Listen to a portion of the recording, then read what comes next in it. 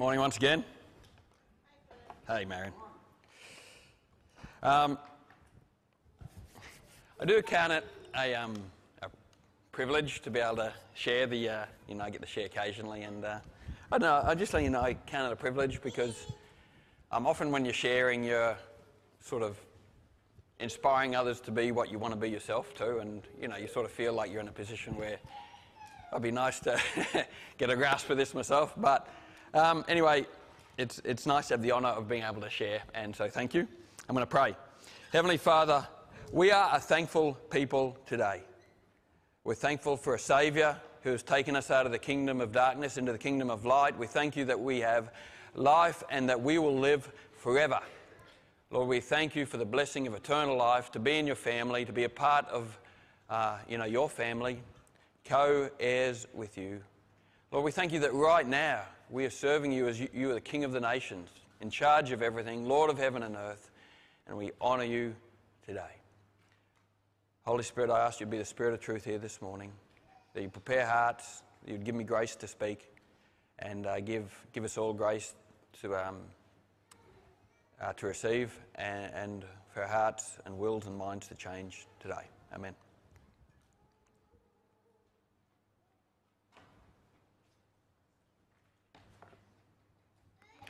So, Mum's word. I get the privilege today of sharing something that Mum came up with, or I'm sure she did this spiritually. You listen, it wasn't just off the top of her head. But, so my dad asked me to speak last night.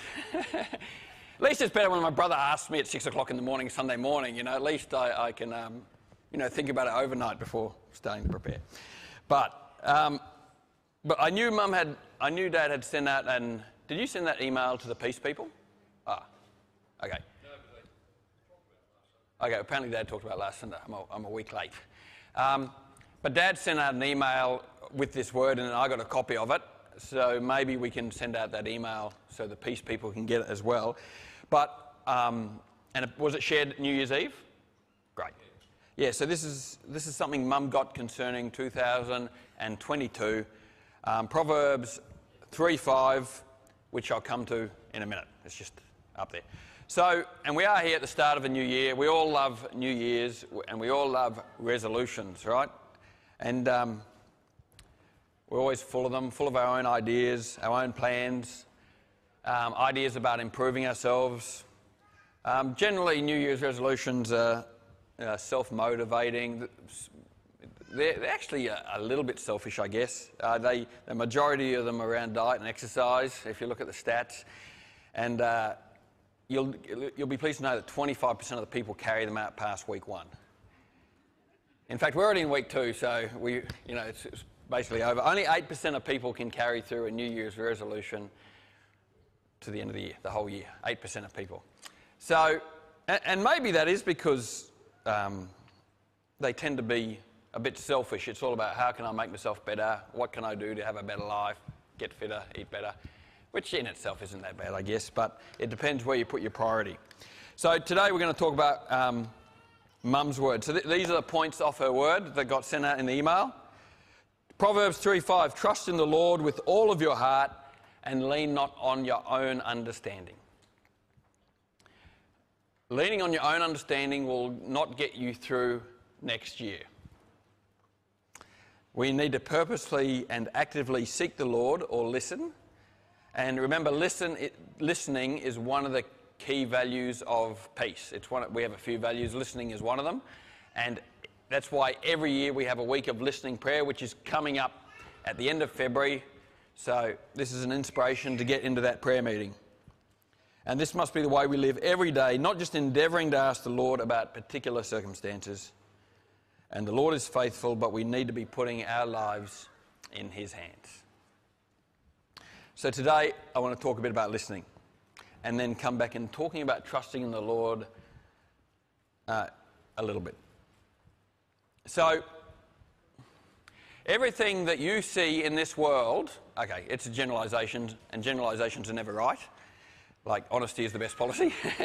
But everything you see everything in this world is based on call and response, okay? And we know that because we read the Bible, And everything we see created started with something God said. Okay? And it says, and then God said this, and then there was a response. There was something got created, and it was good. And then God said, day after day, call and response. God gave a call, and there was a response back to it. And you see this pattern all through life. In fact, you see it a lot in music, as you know. Like you heard of the song Oh Happy Day, not the Jacob one, but the older version. That, oh happy day, and the choir or the crowd responds, oh happy day. And even secular songs such as like Talking About My Generation, there's a line and the Talking About My Generation comes back. And a lot of the world, we work with call and response, right? And it's the same with our relationship with God. Everything we do is in response to what God has done for us first. Just to let you know, there's nothing in this world that is our idea. All life, everything is out of response to a call from God, okay? So even a call to worship, as you hear, it comes, there's a call to worship at conversion, where God's calling to us and we then respond in repentance, where we admit that we've been worshipping falsely, we've been enslaved to false gods, and we have been like a dying sacrifice to a false god. And then in turn we respond by becoming a living sacrifice to the true God. And the good thing about worship is it reminds us that none of this is it wasn't initiated by us. We didn't think any of this up. And so this call and response where God calls and we respond is the same. That same pattern in the universe is the same pattern in our own lives. And everything in our life will be either created or destroyed by our words, by our thoughts, what we speak, what we think, what we listen to, and what we believe. And so listening prayer is a part of that call and response. And you only have to read Isaiah 55, which is the scripture Dad first spoke on listening prayer to hear this. Come, everyone who is thirsty, come to the waters, and you without money, come buy and eat. Come buy wine and milk without money and without cost. Why do you spend money on what is not food, and your wages on what does not satisfy? Listen carefully to me and eat what is good, and you'll enjoy the choicest of foods. Pay attention and come to me. Listen, so that you will live. So Isaiah 55 is a call from God. He says, pay attention. Come to me, listen, so that you will live. And then our response should be the way we live our lives in response to that. When God calls, we need to respond. But on the other hand, our world has become a constant feed of information and entertainment. Our phones are going off everywhere. We're connected. We're connected to the internet constantly. There's ads on every single flat surface. And there's a 24-hour news cycle. And every bit of information enters our mind with one goal: to gain control of our attention and our resources. And so with so much information battling for space in our mind, it's no wonder that our attention span seems to be shrinking. And you probably know this yourself by getting on the internet, and it's amazing how many users abandon online videos if they don't start playing within about 2 seconds, right? We'll move on. And I know that David, my brother, is in control of the Peace website, and one of the number one factors of raising a website's ranking is how fast it can load. So if you go onto the Peace website, it's pretty simple now, and it's all based upon how fast that page can load. And it's in like fractions of a second you can get the Peace website uploaded, going, and that then gets the Google ranking starting to rise, because any website that's slow to load is heavily penalised. And that's because of how we are, the whole attention cycle. So, you know, we all relate to this, right? So we have a call from God, a call to listen, but we also have a call from every single, thing in the world. And then in addition to that, there's another call. And we'll go back to my favourite story, that's not my favourite story, but the story I was speaking about 3 weeks ago about Adam and Eve in the garden. And do you remember talking about calls and responses? Do you remember that the serpent, or the devil disguised as a serpent, came to Eve and started a call? And he said, "Did God really say?" So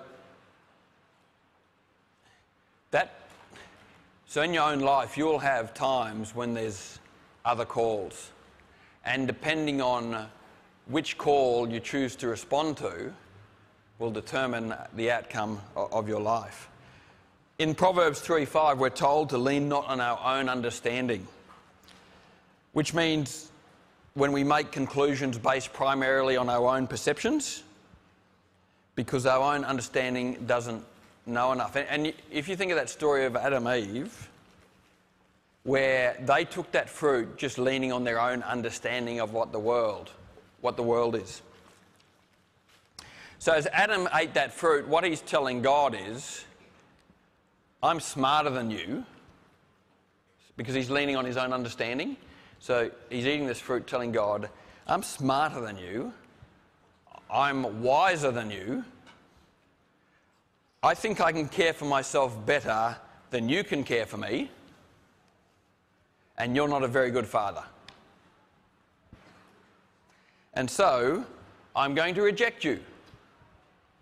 And when we look back on that story and see Adam's reliance on his own understanding when he made that decision, rather than God's wisdom and understanding, we actually think that's a bit insane, right?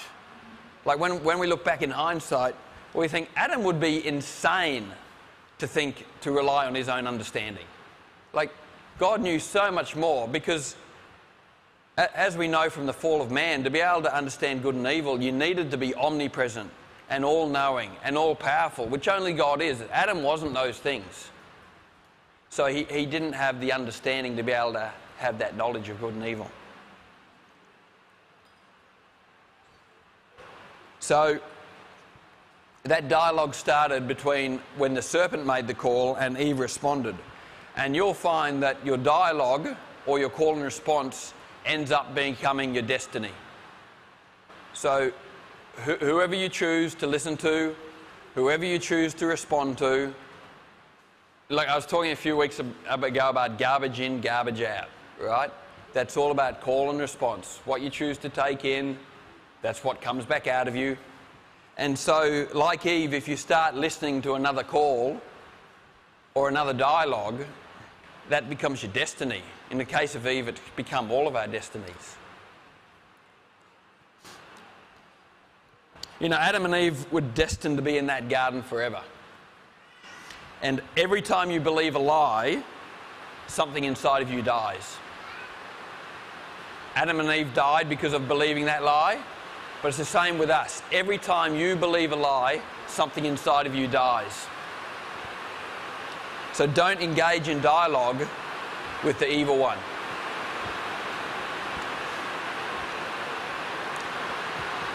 You know, Jesus was tempted in the wilderness before he entered ministry. He was tempted in the wilderness by the evil one for 40 days. And Jesus, as we know, is the second Adam. So when Adam had a conversation or was tempted or had a dialogue with the evil one, he engaged in that conversation. That was probably the first mistake, even engaging in it. But then he swallowed the lie and he died. And that's known as the first death. But then Jesus came along, and the evil one also tried to start a dialogue with him. He said to Jesus, if you are the Son of God, you need to prove it. The good thing about Jesus was, and what we should do is we need to preload the answer. We need to know the answer before we're asked the question. So before we're hungry or before we're in need, we need to know the Word of God. That's all a part of that garbage in, garbage out. What will come out of you is what you've put in there in the first place. So, as you know, Jesus responded with, "It is written." He said, "I'm not even having the conversation with you because your starting point is incorrect." So when the evil one comes to dialogue with us, or when even, the ads or, some of those other interruptions come into the world, you need to have a base point of saying, I'm not even engaging in this because the starting point is wrong. But why can't we bear to remain silent? Why do we always feel like we have to respond? Rather than just not engage in the conversation, or we always feel like we have to respond, like Eve did, started responding. Because when we're silent, it makes us feel helpless. And we actually rely on words to manage and control others. This is called manipulation, and a lot of people do this. They rely on their words to manage and control others. And therefore, if we do that, if we're silent or not talking, who takes control?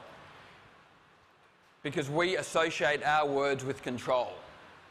And therefore, if we're silent, who's in charge? And this is linked back into God's will for our lives. Who's in control if we're silent? Because silence is intimately related to trust. The tongue is our most powerful weapon of manipulation. And we try to put ourselves to others about how our perception is by what we say. And you can see this on things like social media, which is a frantic stream of words. I know they're written words, but it's a frantic stream of words trying to adjust and put up a public image, right? We're always, putting up pictures of words to control how we look like, our public image, what we're like to other people, constant flow of words. And what we fear, what others see, so then often we talk to straighten out their understanding. I need to help you understand my actions. I need to justify myself. I'm always talking. And silence stops self-justification. And an outcome of listening prayer, an outcome of becoming a person who's silent, is that God becomes your justifier. So, silence is intimately related to trust. What things can we do to grow this? How do we do this? I know one of the things we do is listening prayer, but there's more than one form of silence or submission to God. Psalm 1 says, "Blessed is the one who does not walk in step with the wicked, or stand in the way that sinners take, or sit in the company of mockers, but whose delight is in the law of the Lord, and who meditates on his law day and night. That person is like a tree planted by streams of water, which yields its fruit in season, and whose leaf does not wither. Whatever they do prospers." So what is meditation when it says we need to meditate on God's law? So meditation is listening to God's word. So you can read it. Great way to listen to God's word is to read it out loud. You actually listen, you're not just listening in your brain, but you're listening to God's word audibly is a great habit to do. I try to do that every day. But you can also, as part of meditation, you can also reflect on God's works, both in your own lives, but also just reading God's word. God has done amazing things all through history. They're written down in the Bible for us. But a lot of things happen even, we travelled home from Melbourne this week, and, I was praying for good weather because I'd seen all the forecasts. There was extreme weather warnings in Victoria. And yet the day we drove out, even though it was windy, we hardly saw a spot of rain. It was amazing. We camped. I was trying to go to a place called West Wyalong, but we're a bit short of time, so I stopped 50k short at a free camp, just pulled over. And a massive storm hit West Wyalong that night. We only got a few drops in our camper, but they lost power. And even when I drove through West Wyalong the next morning, couldn't even get a coffee because they still didn't have power. And then as we came up through Goondiwindi and Miles, I noticed that the roads had been shut, but we got through, and as you said, most of the roads in Queensland are shut at the moment.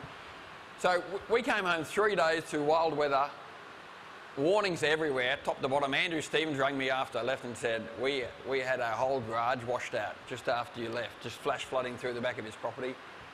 And yet, you can reflect on God's works. You can either say, oh, we had a run of good luck and just missed the storms, or you can say, God answers prayer, and when you pray, things happen. And then you can sit down and meditate on that. Isn't it amazing that the God of heaven and earth can answer the prayer of one individual and change a weather event, or divert a weather event, or hold me up for a few hours, or whatever, how that ever happened? You can meditate on that. You can rehearse God's deeds, the things he asks you to do. You rehearse them, you do them. And you can ruminate on God's law. Repentance and obedience are essential features in any biblical understanding of meditation. Lots of biblical examples. Obviously, David contemplated God's ways. Jeremiah spoke about having the word of God shut up in his bones. Paul said to Timothy, meditate so your progress will be evident to all. And Jesus often withdrew to a lonely place to be with his Father. And meditation is simple as hearing God's voice and obeying his word. And God's voice is easiest heard by reading the Bible. The truth is, the God of the universe desires our fellowship. And so meditation is not about emptying your mind. Meditation is about filling it, and filling it with God's word. It's creating an emotional and spiritual space which allows Christ into our life. And in Revelation 3:20, God speaking to Christians, a lot of people think this verse is to non-Christians, talking about salvation. But Revelation 3:20 was spoken to a church, and it said, behold, I stand at the door and knock. And so that's God's cry to all of us who are believers. He knows we believe. He actually wants to come in. Part of silence, part of listening, is also study. And listening or silence leads to a complete transformation of a person. It replaces old destructive habits with new life-giving habits.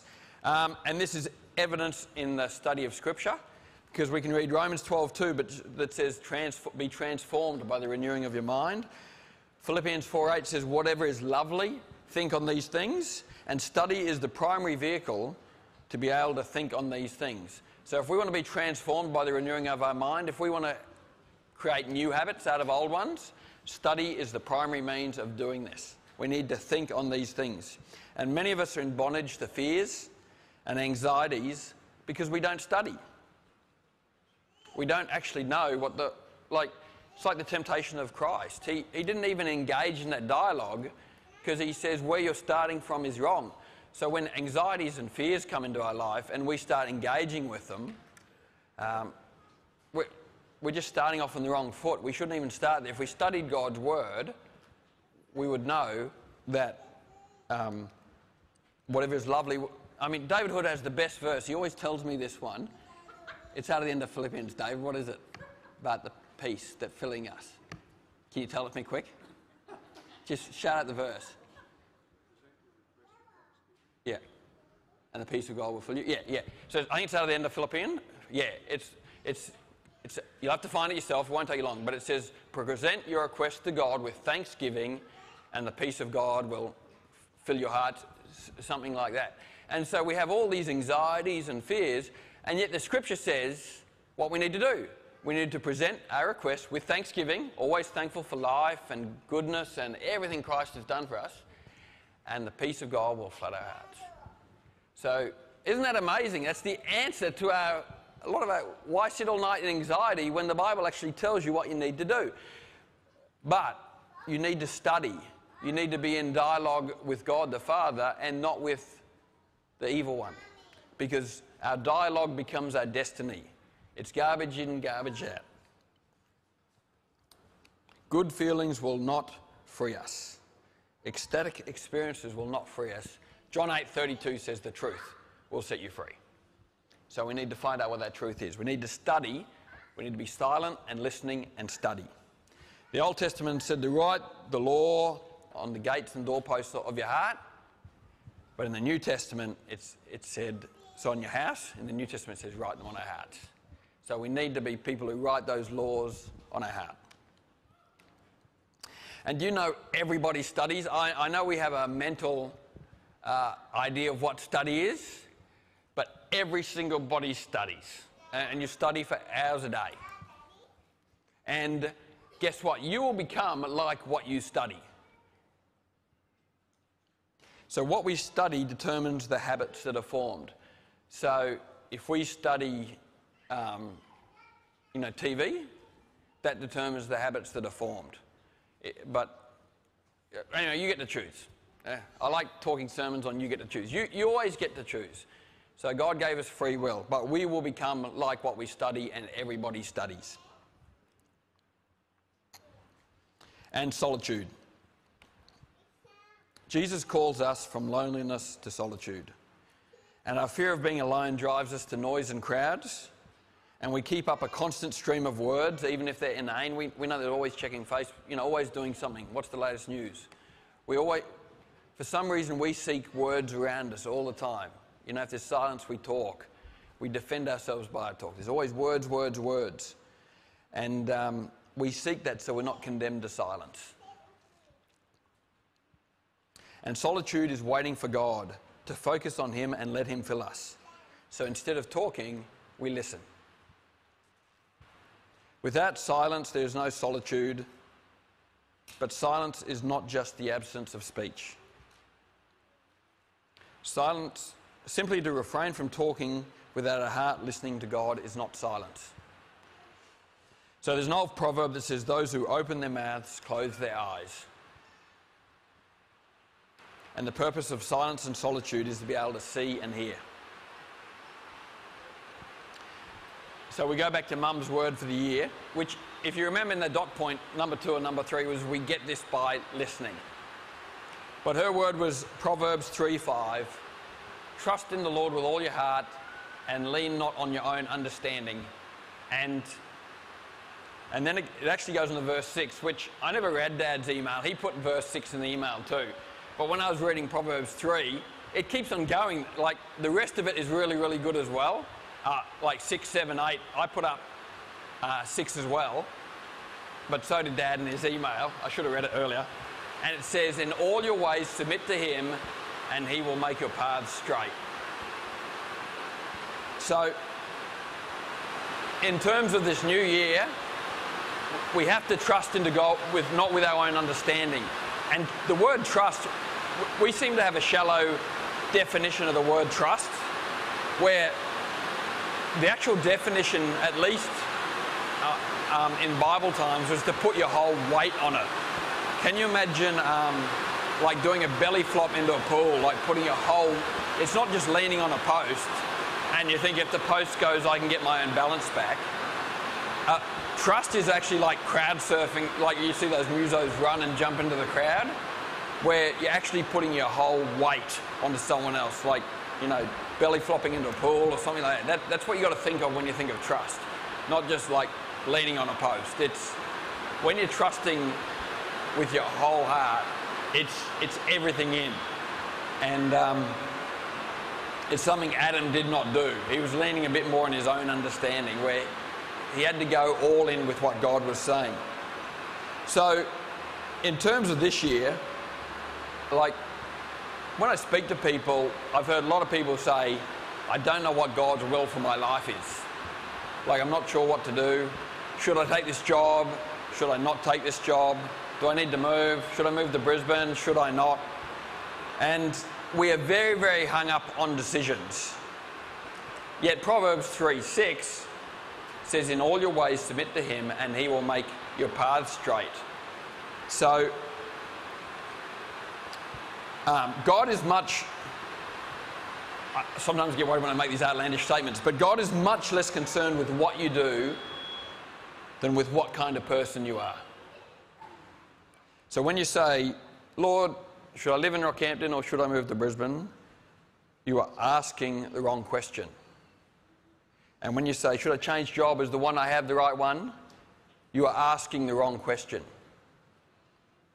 The question is not where you're going to go, but what kind of person you're going to be wherever you go. And the question is not, what job should I have? I mean, these are important, but I'm just thinking about lifting our vision a bit higher, because God helps us with every single thing, like driving home from Melbourne and moving a storm. So I'm not saying there's not help from God in all these things. I'm just asking at a base level to lift your vision a bit higher. So the question isn't, which job should I be in? It's what kind of person should I be in the job I'm at? And, you know, even with marrying people, you know, people are focused on individuals, where it should be what kind of person am I going to be? And my brother often says, you know, what's going to matter in 100 years' time? Like, do you know your great-grandparents? Like, my grandfather took me, he doesn't live here now, but he grew up in Rockhampton. He actually owned the business that CQ Cranes bought out. So, got some family history in this town. He used to run trucks out of the Mount Morgan mine for years. So he had a trucking company called Clanfield Brothers, which CQ Cranes took over a long time ago. And so I've actually walked through the Northside Cemetery with him, and he was talking about you know, different family members. And I remember him talking about a guy who had died young in a house fire. It was a relative of ours. And I obviously didn't know. And I'm thinking, why do I have no, like this guy's he'd be like a relative. I have no concern about this. You know what I mean? And as brutal as it is, like, where you work will not matter in 100 years' time. Even our own family, like, but I can tell you what will matter in 100 years' time is that whether you decided in all your ways to know God. That's what will really matter in 100 years' time. It won't be where you lived. And sure, that can make a difference and things change, but if we lift our vision higher, if we trust in God, he will make the path. You don't have to be worried about your path. God will make the path straight. But you need to trust in him with all your heart and lean not on your own understanding, and then he will make the path straight. So my call for this year as part of Mum's Word is to, yep, the decisions of where you live and where you work are important, but how about we take a step back and learn to listen and learn to trust God and know that what kind of person we are and how we know God is a bigger question than where we live and where we work. So in the light of this text, what is the will of God for your life? What is God's will for you? To know God in everything, to see him present everywhere and in everything, and to live in total surrender to him. The most important thing is not the decisions you face, but the most important thing is your relationship with God. And just remember that trust is like doing crowd surfing at a concert. Like, you might have a lot of decisions in front of you at the moment. I don't know. But just imagine just running into a pool and doing a belly flop and trusting in God rather than, you know, working out your own understanding. Anyway, the call is to listen, because through silence, through stopping our own words, we then have a chance, you know, that call and respond. In that call and response cycle, let's let God talk. And then let's respond with attention, paying attention, like he asked us to do in Isaiah 55. Let's meditate on all that he's done in our lives, in other people's lives, what the Word of God says. Let's study the Word of God. Let's take time to be in solitude and fill our lives with him. So, you need to start doing that now. Just a plug for that week of listening prayer. It might be a good time. It's still 6 weeks away. Maybe those who work, I've heard people say, work, I might make an hour at the end of the day. How about, you got 6 weeks, how about you take one day off work and come here and sit for a day? And you'll notice the inane rush of thoughts through your head that we're so used to. But take a day off work and come in and read and study and meditate and listen and see if God makes your path straight. We're going to share around the table of the Lord now. Could I please have the helpers who are going to help hand that out?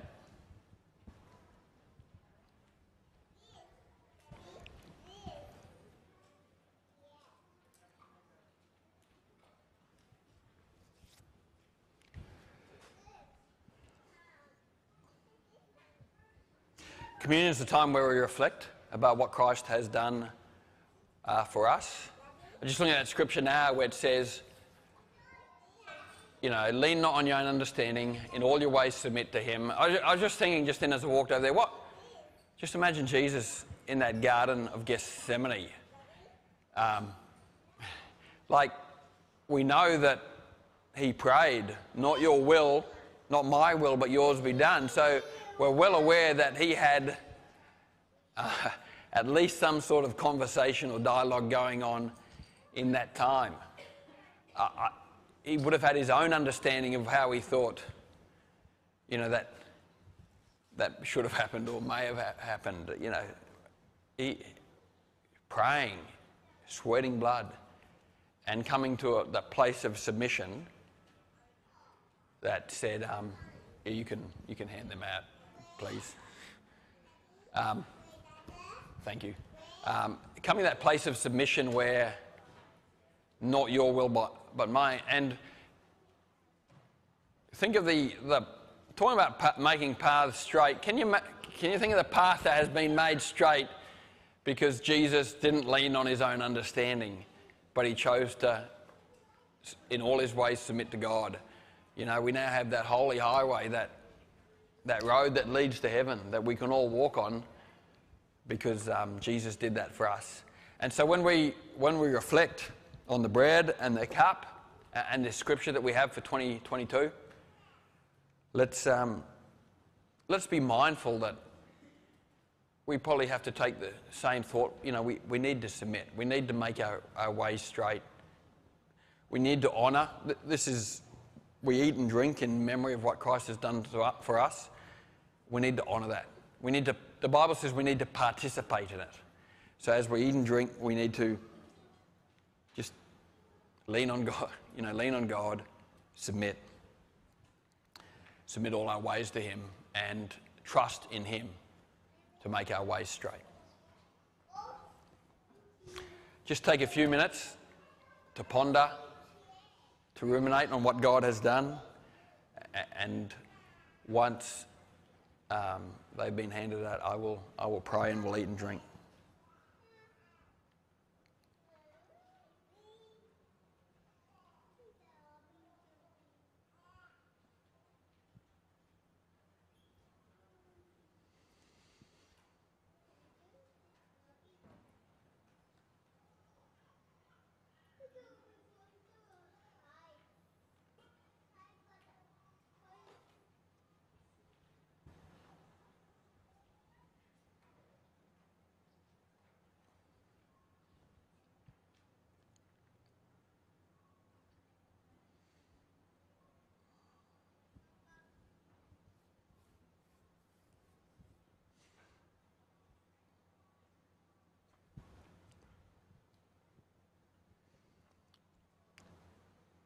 Father, we are thankful. I'm thankful, but we are thankful today.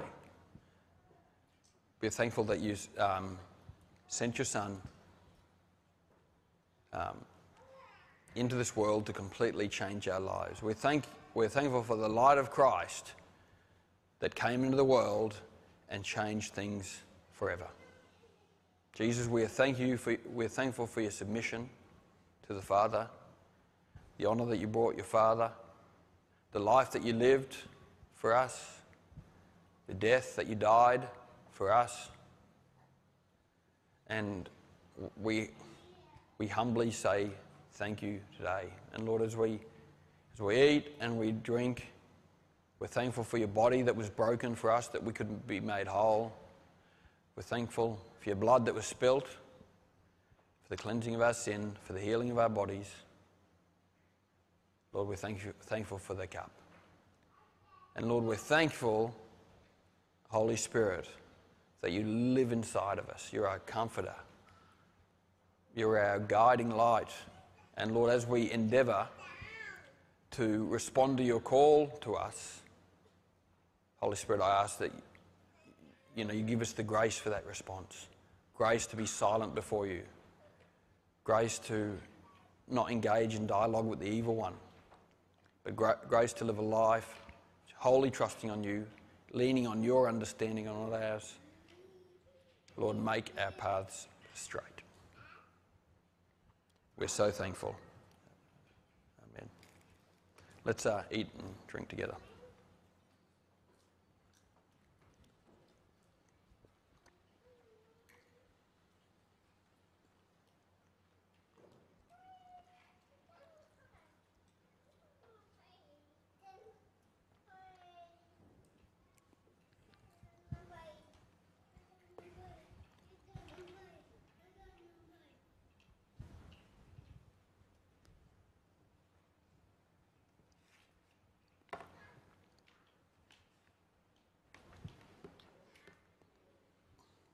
Well, unless anyone has...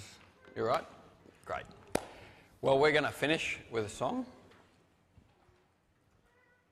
Oh, yeah. Could you please collect the cups? I'm going to pray. Pray blessing upon you and your families. And then we're going to sing to close. Lord, maker of heaven and earth, we are such a blessed people to be in your presence. To be in a world that you created and to be made in your image and have the ability to create and bless ourselves. We're so thankful. Lord, I pray for the people of Peace today. Pray for our visitors. May you bless us this week. May your protection be upon us. May your salvation be in our households. May your joy be in our hearts. Lord, may we live in your peace and your protection and your prosperity today. We commit ourselves to you. Lord, I just pray for all the people of Peace who are away. I ask that you'd bring them home to us safely. And we're so thankful for your faithfulness and your goodness that is in our lives. We're so blessed. You are a good Father.